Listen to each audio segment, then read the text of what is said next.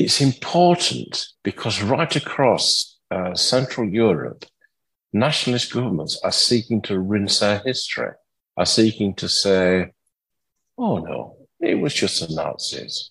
We were all loyal partisans. We were members of the Marquis. We were members of the Underground. And that just simply isn't true. So it's important for us to tell the bad things that the United Kingdom did, as well as the things that we're proud of. This is Jonny Gould's Jewish State. During the Second World War, the Germans occupied the Channel Islands. 4 concentration camps were built on Alderney, including SS Lagersilt, which housed Jewish slave labourers. To this day, we don't know how many people were murdered because of those conditions in the camps. There's too much hearsay and rumour about this Nazi incursion into British soil. Today we focus on this, the future of Holocaust remembrance, and a UK government bill which will quell the racist endeavours of BDS. Our 2 guests today make their first appearances on the podcast of record. You might say after 120 plus episodes of Jonny Gould's Jewish State, they've been rather a glaring omission. The Right Honourable Lord Eric Pickles and the Right Honourable Joan Ryan. And the Anglo-Jewish community owes a debt to those in our political class who stood up very publicly to the growing scourge of antisemitism which followed Jeremy Corbyn's leadership of the Labour Party around. And typically, proof that the oldest hatred stands above party politics is the cooperation, even camaraderie, which exists right across party lines, Joan's Labour and Eric's Tory. And once again, I hand over the interview microphone for a deeper conversation between these 2 comrades as Joan interviews Eric. And if you're new to Jonny Gould's Jewish State, press the follow button wherever you're listening to this podcast, tell your friends, and scroll back 1 episode for Jake Wallace-Simons, who gave his first interview right here about his new book, Israelophobia, the newest form of the oldest hatred. You, my friend, with your swivel-eyed fury against the world's only Jewish state that you don't share for any other country in the world, only for the world's Jewish state, you are suffering from Israelophobia. Let's talk about that. Lord Pickles is the United Kingdom's special envoy for post-Holocaust issues and co-chair of the UK Holocaust Memorial Foundation, responsible for the building which will go up next to Parliament. Stay tuned to find out what's going to be in the building. And in a wide-ranging conversation, Eric also gives observations to Joan on visiting Israel in recent times, the real meaning of BDS, and the government bill which aims to stop local councils in the UK adopting their own foreign policies over that of central government. Eric also heads the United Kingdom delegation to the International Holocaust Remembrance Alliance, the IHRA.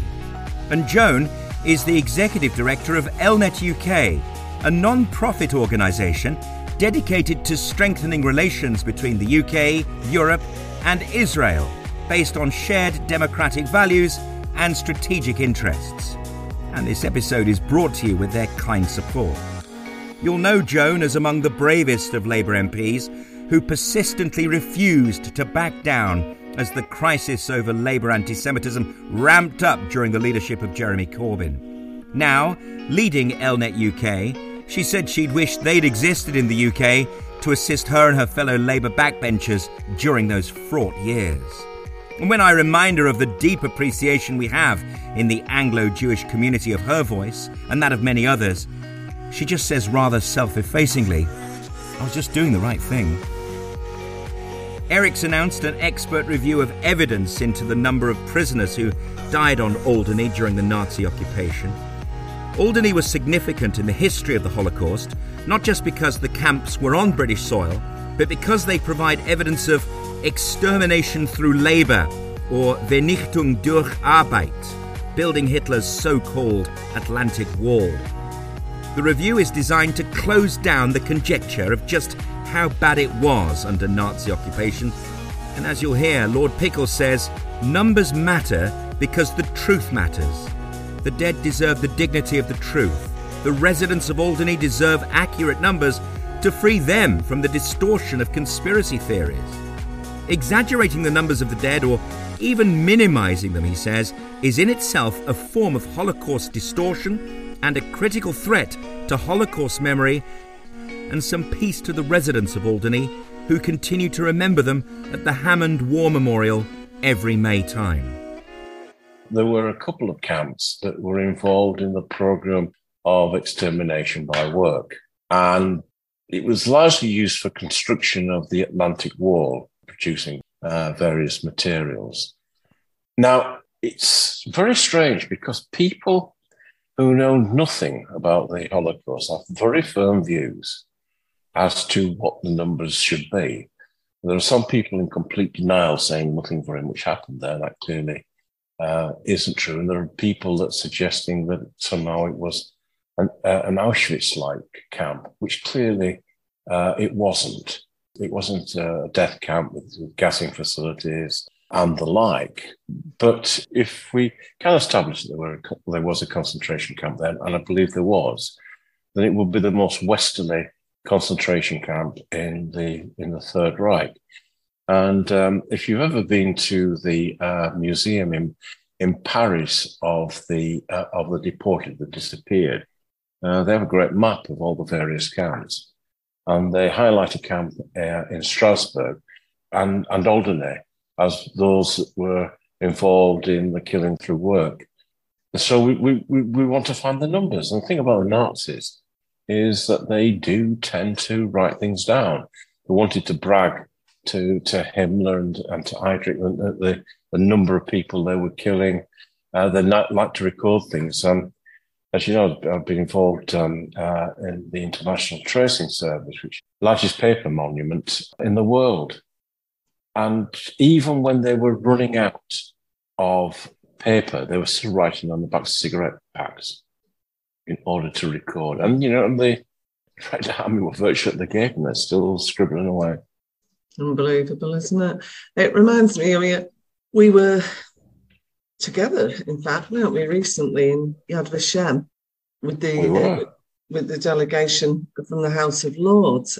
And I know you visited Yad Vashem many times. In fact, the guides there all knew who you were.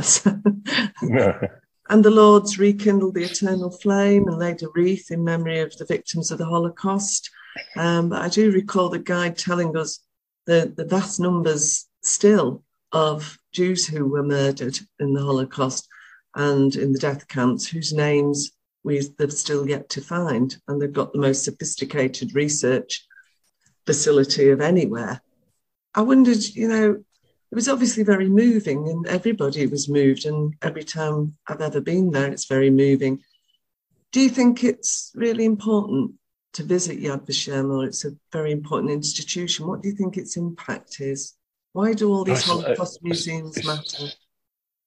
It's got an enormous, Yad Vashem particularly has got an enormous impact and it's great importance. And behind the museum are a series of sort of offices and researchers.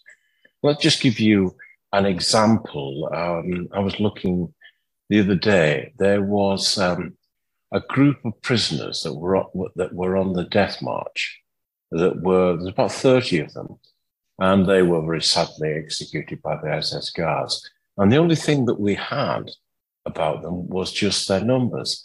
And gradually, over a period, Yad Vashem systematically managed to put names to these people. They've been able to find what they were. They found their marriage certificates. They found bits in newspapers of the guy that was on the board there. There were little bits about them. So gradually, it's a counterweight to Stalin's famous statement that a death was a tragedy, a million was just a statistic. It's a way of putting life into those statistics, and we cooperate enormously with Yad Vashem in the United Kingdom. Next to Parliament is going to be the new monument. So the links are extraordinary close. What will be? But yes. What will be in the memorial? What will people, if they come to visit it, what will they experience? But we're working in conjunction with the Imperial War Museum, who are dealing with the Holocaust as a whole entity. But what we'll be looking at is the Holocaust through British eyes. If people saw their exhibition in the American Holocaust Museum on America during the Holocaust, it's very similar for that. But we've managed to to dig up some new material. We have some recordings of Patrick Gordon Walker, who went in at the same time as Dimbleby to Belsen, and recorded not only prisoners, but he also recorded perpetrators. And we have this really amazing recording of the Stipfer. In Belsen, we've got the first Kaddish said in Belsen, enormously moving. And these are recordings that have been hidden for the best part, well, it's now nearly 80 years, and they'll be heard for the very first time. So it will be also about individuals involved with the United Kingdom who did good things, and those that actually did bad things. We found a guy called Clifford Orange, who was on Jersey, and he managed to out-Nazi the Nazis in terms of finding Jews on the island. Managed to find people with a degree of relationship to Judaism that even the Nazis would have thought was slightly tangential. So it's interesting how people react to authority. We will have some of the debates that took place in the House of Commons. We will look at different communities, how people came from Poland to the United Kingdom, and we'll try and use them to demonstrate the 6 million. And I know it sounds surprising, but there was about 700-800 people who were British citizens who actually died in the Holocaust. Many of them were trapped in Holland when the invasion took place. There's no monument for them, and we will put up a monument to them. And it's going to be what's known. We're going to tell the story of the kinder transport, which is lovely. But we're also going to say why it was called kinder, because we wouldn't let the parents in. As you remember, Jeremy Hunt, when he was Foreign Secretary, apologised for the white paper that reduced the numbers of Jews that could go into Palestine. And as a direct result of them, many of them perished. So it's important because, I'll just say this finally, John, it's important because right across Central Europe, nationalist governments are seeking to rinse their history, are seeking to say, oh no, it was just the Nazis.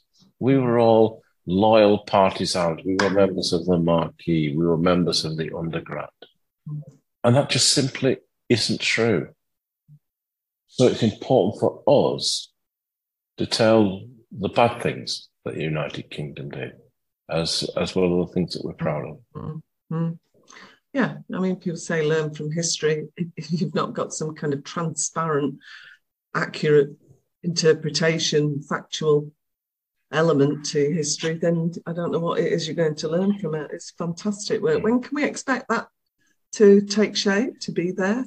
Well, it's received a second reading in the Commons. That was necessary because of a 1900 Act about the use of the park.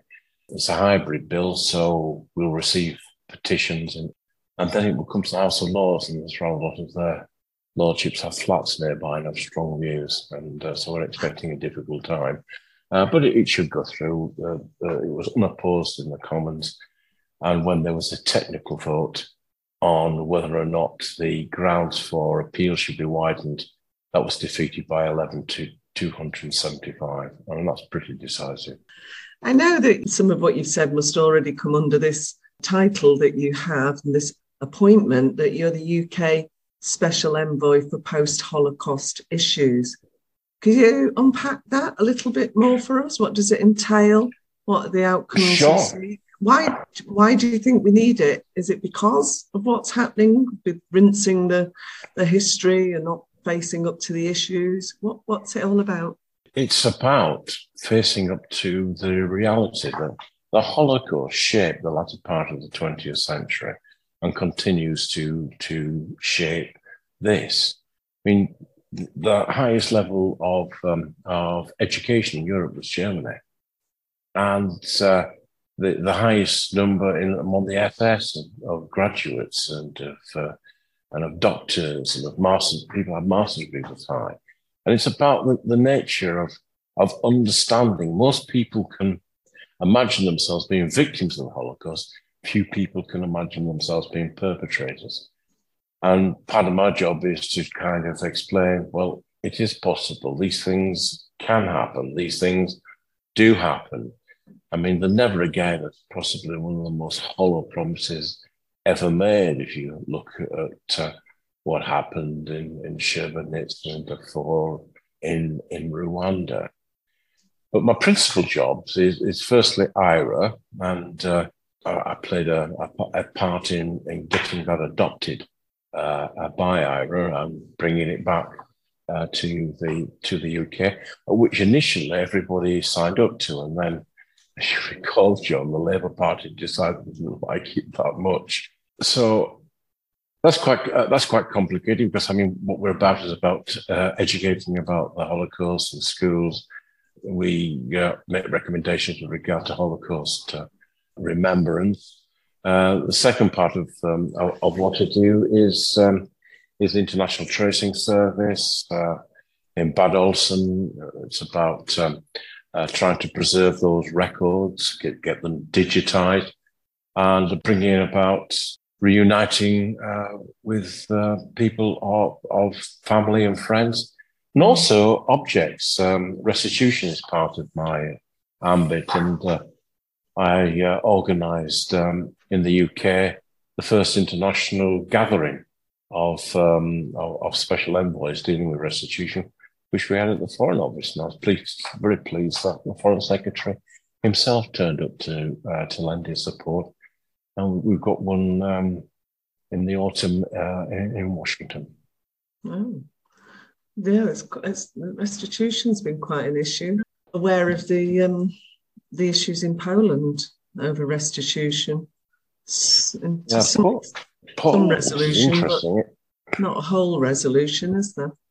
Well, there's been some on community property, which has been interesting, but there's none on private property. And Poland is unique of being the only country that's occupied by the Nazis that don't have any policy in private restitution, no scheme. And of course, they are attempting a court case against Germany for war restitution, which will be interesting. Very, very.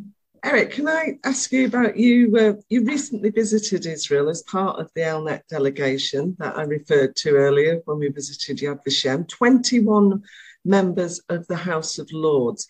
I think the biggest parliamentary delegation from the UK that we've seen to Israel. It's unique.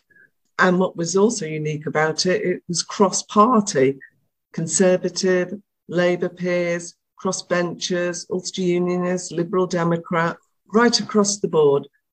About a third who'd been a number of times, a third who'd been but not for many years, and a third who'd never been. Thought an ideal balance. That's right, yeah.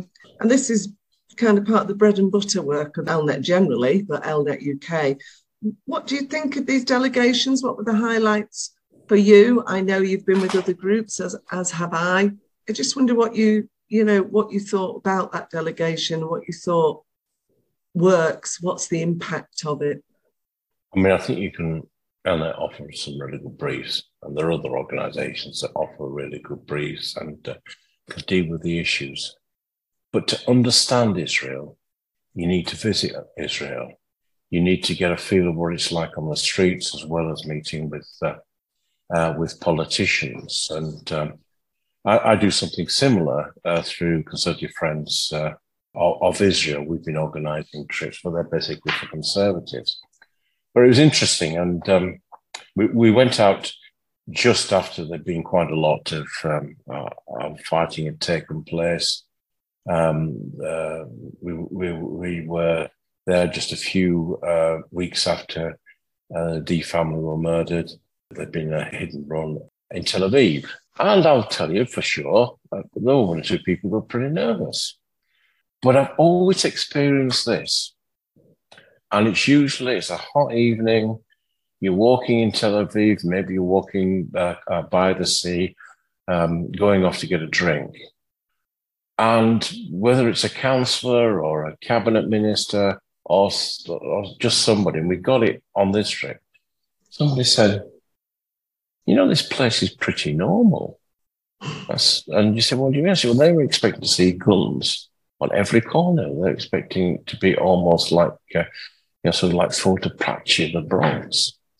And understanding and seeing people, seeing that innovation, seeing that commitment, seeing that there's a real desire there for peace and for stability and for getting on with the neighbours. So taking people out there to see it for themselves, make their own mind. And what was really, I thought, great, John, is we weren't just seeing the government. We also saw the opposition and we saw the Palestinian Authority, and they got an opportunity to put their point of view. Now, if you went on some of our rival organisations, there is no way that they would have seen that I've got a balanced programme. And the reason why it's important is that Elnet has the confidence to deliver a balanced programme and has the confidence that people will make their own mind up on the basis of the evidence before it. And that's kind of important. It's much better than a propaganda scheme. It's much better than sort of ramming facts down people's throats. And I think when we ended there were people who felt about Israel maybe in the same way that you and I feel about Israel, about its vibrant democracy. I mean, we managed to sort of get in and out between various problems. We went to the south and looked at the Iron Dome and the young girls that were defending it, and were saying, well, it's nice down there that nothing much happens, and it's nice for these girls to get that experience. And a week later, one of their number was killed. I know. Yeah.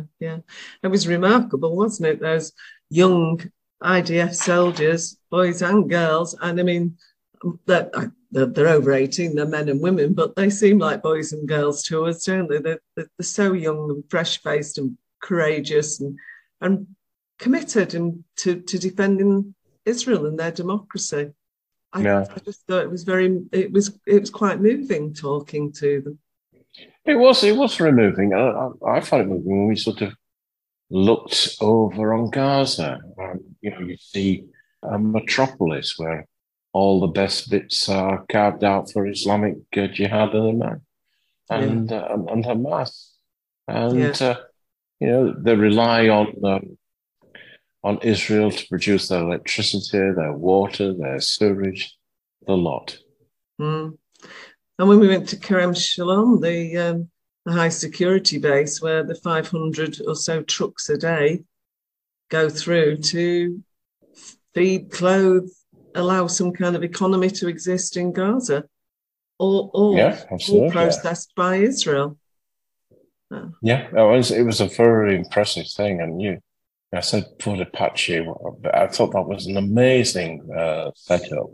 And the level of cooperation between Palestinians and Israelis was impressive. Mm-hmm. Just getting on with the work. I think a lot of people have no idea that Israel helps Gaza to exist in that way, day in, day out. It's a huge task. Can I come back to the British government? I just wanted to come back to government business, Eric. The government's published a bill and it's had its second reading in the Commons. And if it passes successfully through Parliament, it will become the law of the land, namely the Economic Activity of Public Bodies Overseas Matters Bill. Just to help people, I'll tell you the bill bans public bodies from boycotting foreign countries and British companies that trade with them on the basis that governments make foreign policy, not other public bodies. Now, some have called this the anti-BDS bill, because, of course, it went through as currently published, it would have a big impact on boycotts, divestment, sanctions. Some say it's overdue because BDS drives appalling anti-Semitism. Others say it's an attack on freedom of expression. I wondered what your view was, Eric. I'm going to ask if you're supporting the bill, but I expect you'll probably tell me yes. Yes. Yeah. Yes, I am supporting the bill. I mean, BDS is an anti-Semitic organisation. Its organisers make no doubt about it. It doesn't want a two-state solution, doesn't recognise Israel, believes in from the river to the sea, wants to see the Jewish state demolished. Now, that's a view. And that's one I don't share, but it is a view. And there's nothing in that bill that prevents anybody standing on a street corner and deciding, and saying that there's nothing that prevents them deciding at a supermarket not to buy Israeli products or not to be navigated by an Israeli product. They have a bit of difficulty when they go to the NHS because 1 in 6 of all the patients are an Israeli one. That you can't use the public money for politics. You can't use the public money to say, I'm not going to invest in that company, or that company now is Israeli, we're going to pull our money out. People have an obligation to get the best for their citizens, and they have an obligation to deal. Now, folks say, well, look, let's think about the 1980s. If we'd done that in the 1980s, we wouldn't have been able to boycott South Africa. And the hard truth is this, that when they were boycotting South Africa, they were attacking racism. Boycotting Israel is supporting racism. And it's no place for local bodies to do this. So I'm looking forward to it coming to the Lords. I like a bit of a scrap.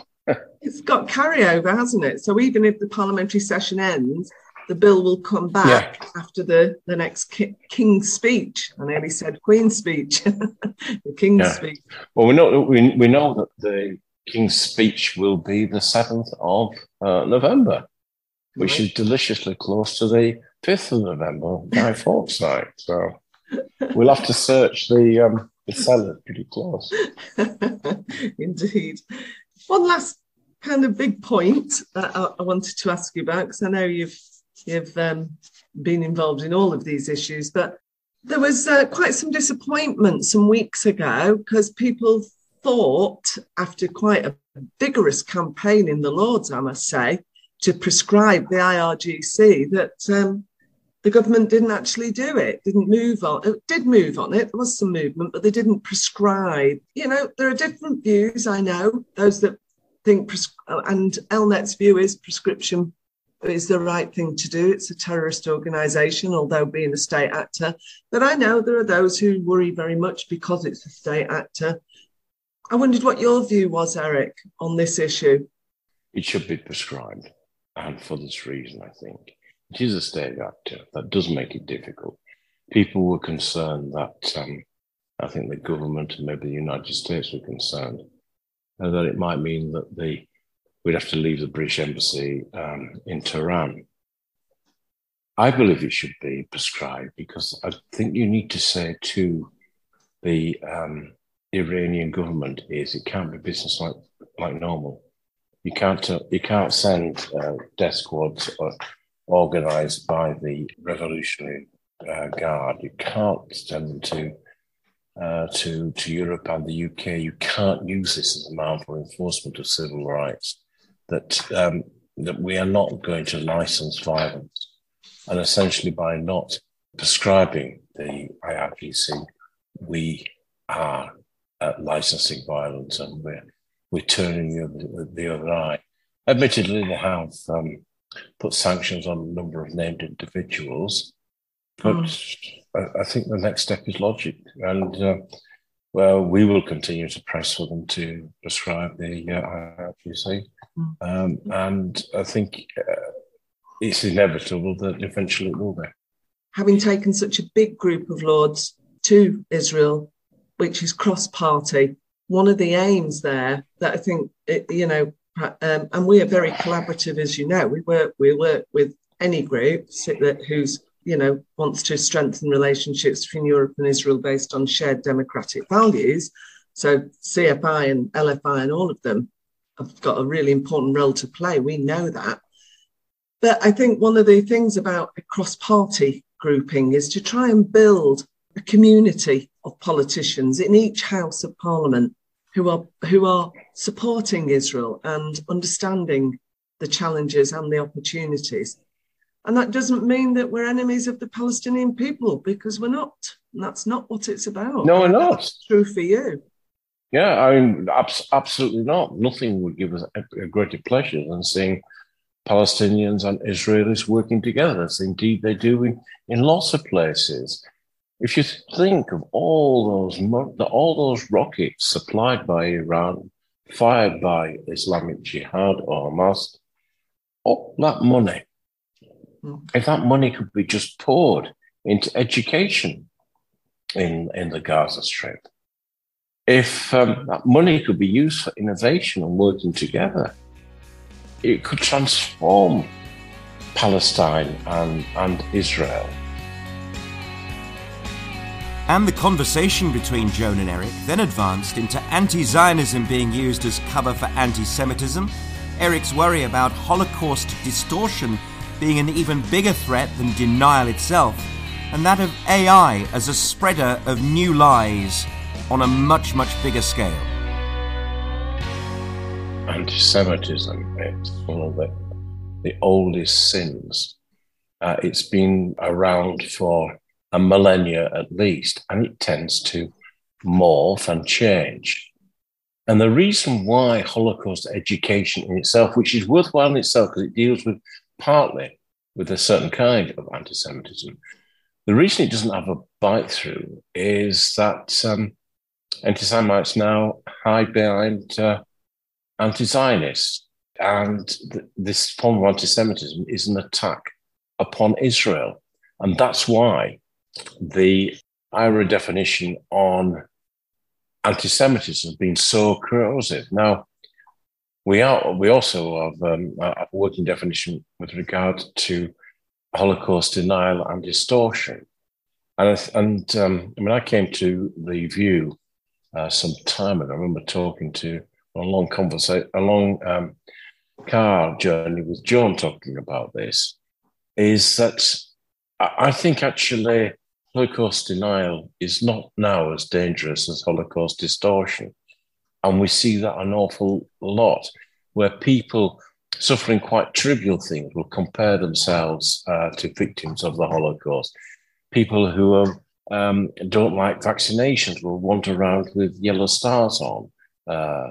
We even had our own dear Archbishop of Canterbury, who is a very nice man, talking about the Holocaust of the climate change. We need to understand what happened there was absolutely unique, in which a race and religion were targeted for annihilation by a modern state, using all the apparatus of a modern state to achieve it. So I think Holocaust studies are very important. It's very important to remember the truth. But we need to be aware of the pernicious nature of Holocaust distortion. And one of the things that I'm that we're likely to do in my term is we're going to do something with AI. And my view is that there's a lot of people think that we just put some kind of fancy algorithm into our original recordings. I don't think that's going to be enough. The only way in which we can make a difference is by controlling the narrative, by ensuring that the narrative is based on truth, so that people aren't going to look at some kind of technical wizardry to know whether something is true or not. They're just going to say, nah, that's not right. We know it was different. So I think it is important that we ensure that our strength, which is testimony of truth, is not our weakness. The battle goes on. People need to understand what Israel is about, what Israel is doing, how Israel is focused on providing a future not just for the Jewish people, but also is a catalyst for innovation and for change and for progress in a very unstable region. Mm-hmm. I just pick up on, when you talked about AI, it just reminded me of a conversation we've had previously, Eric, about social media. And a lot of people say, and I think it's true, that it's through social media that we've also seen a big increase in anti-Semitism, because some of the anti-Semitic and anti-Zionist abuse on social media is horrendous. The ability to persecute those who stand up for Israel and try and make them back off, or stand shoulder to shoulder with the Jewish community. What would you say? Would you say something similar about how do we deal with social media? And that it's obviously been made much difference since, more difficult since Elon Musk took over Twitter.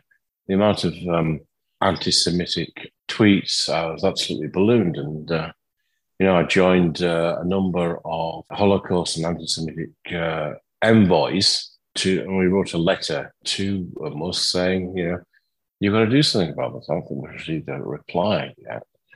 But, in the old days, someone like that would have to buy himself a pot of paint and go out in the middle of the night and scroll something horrible on somebody's wall. Now it's just a flick away, a tweet away, just a button press. And we've got to deal with that by good anti-Semitic education. But we've also got to train our police and our criminal prosecution services to recognise what's going on. And I think a lot of anti-Semitic activity is not prosecuted because the police just simply don't recognise it. So it's the same, we put a lot of effort into football clubs for stewards to be able to recognise anti-Semitic gestures. Yeah, it's an ongoing issue, isn't it? That's for sure. And I know lots of parents, particularly in the Jewish community, really worry about their 14, 15, 16-year-olds online on Twitter experiencing this kind of abuse at that age. It can have a really major impact.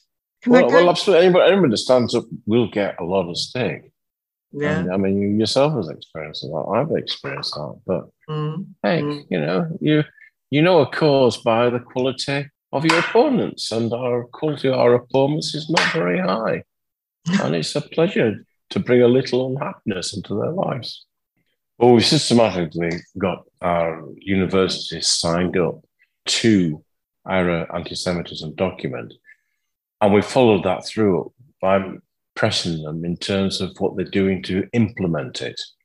It is a pernicious definition because it triangulates anti-Semitism, and the way to do it is by seeing results. I do understand that the United States has got quite a problem, and I've done a number of seminars, and I'm always getting, I don't want this to sound rude, but I get a bit irritated because all the time, or persistently, American students are wanting to get this into a legally binding form. They're wanting it for it to be actionable. And the truth is, its strength is it's not legally binding. Therefore, you don't need to amend it.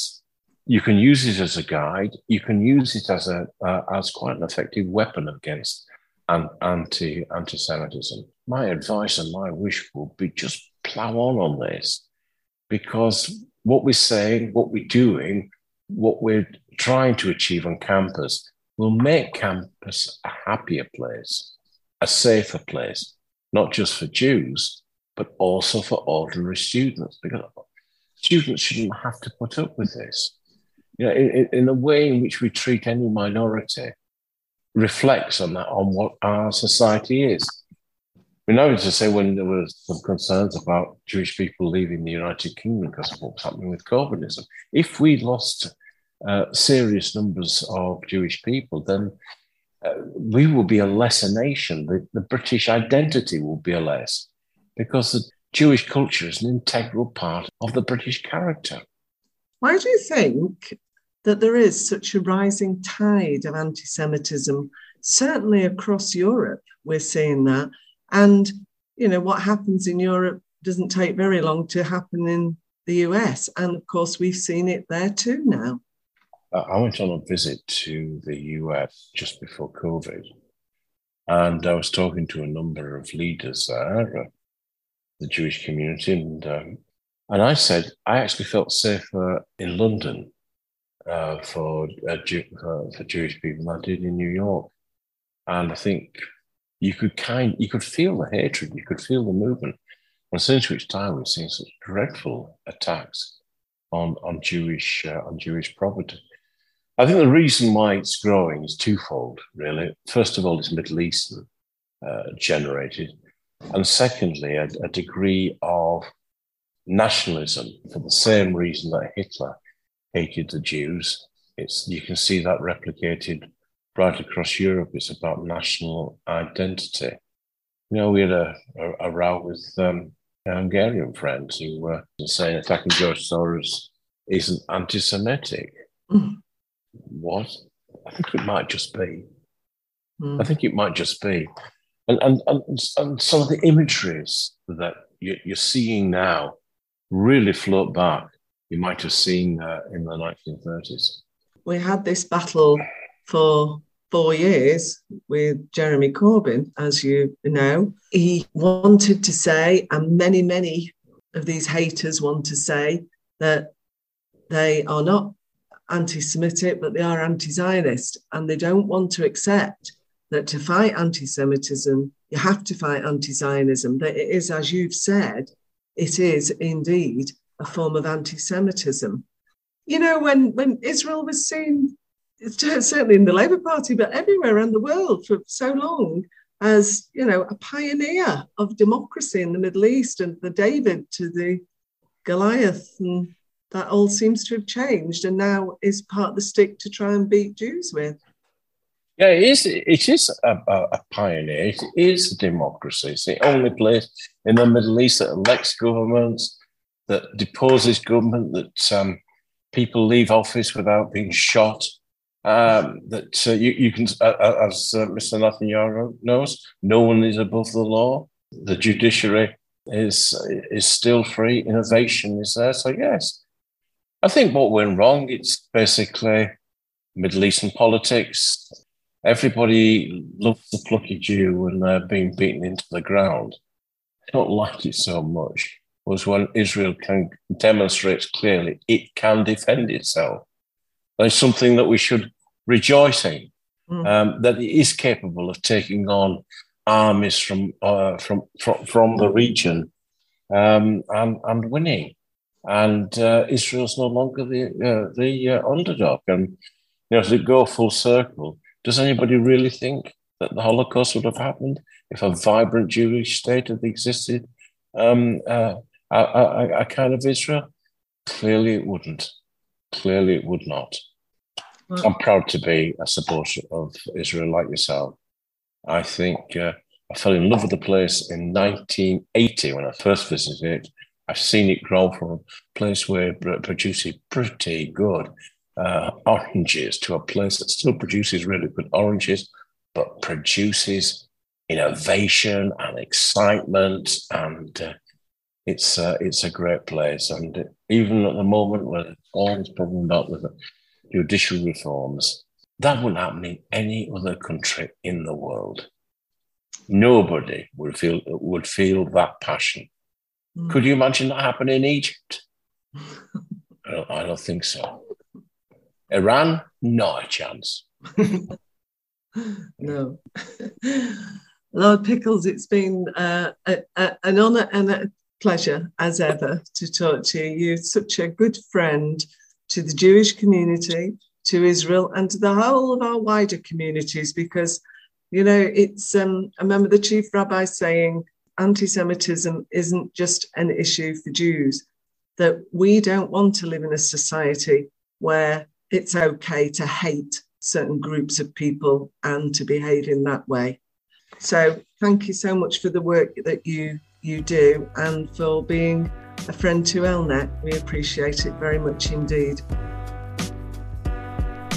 And the Right Honourable Joan Ryan in conversation with Lord Eric Pickles is brought to you with Elnet UK, strengthening relations between the UK, Europe and Israel based on shared democratic values and strategic interests.